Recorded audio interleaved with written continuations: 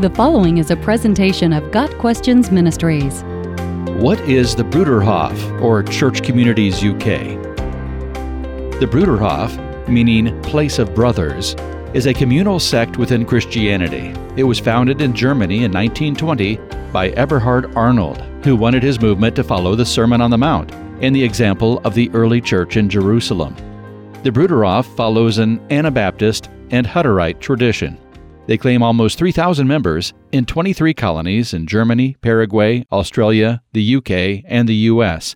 In the United Kingdom, the Bruderhof is known as the Church Communities UK.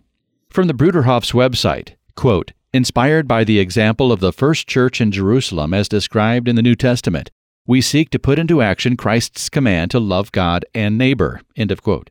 The Bruderhof commitment to share all things in common is based on the early church's example in Acts 2, verses 44 through 47, and chapter 4, verses 32 through 35.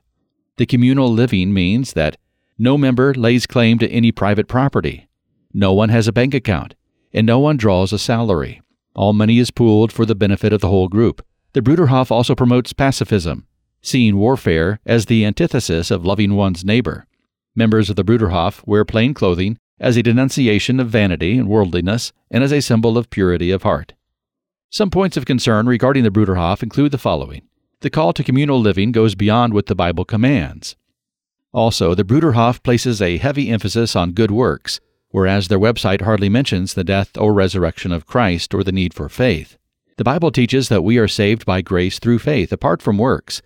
The New Testament's emphasis is on the cross of Christ and Jesus' resurrection. Jesus' death was not just an example to us of selflessness, it was the one and only payment for our sins. Also, the Bruderhof makes a definite attempt to broaden the source of truth, saying on their website, quote, "Glimpses of God's divine truth have been caught through history by sages, philosophers, and poets, from early peoples in their reverence for their Creator, to Socrates, Buddha, and Zoroaster," end of quote. Looking for truth from Buddha or Zoroaster is a dangerous spiritual practice. God's Word is truth.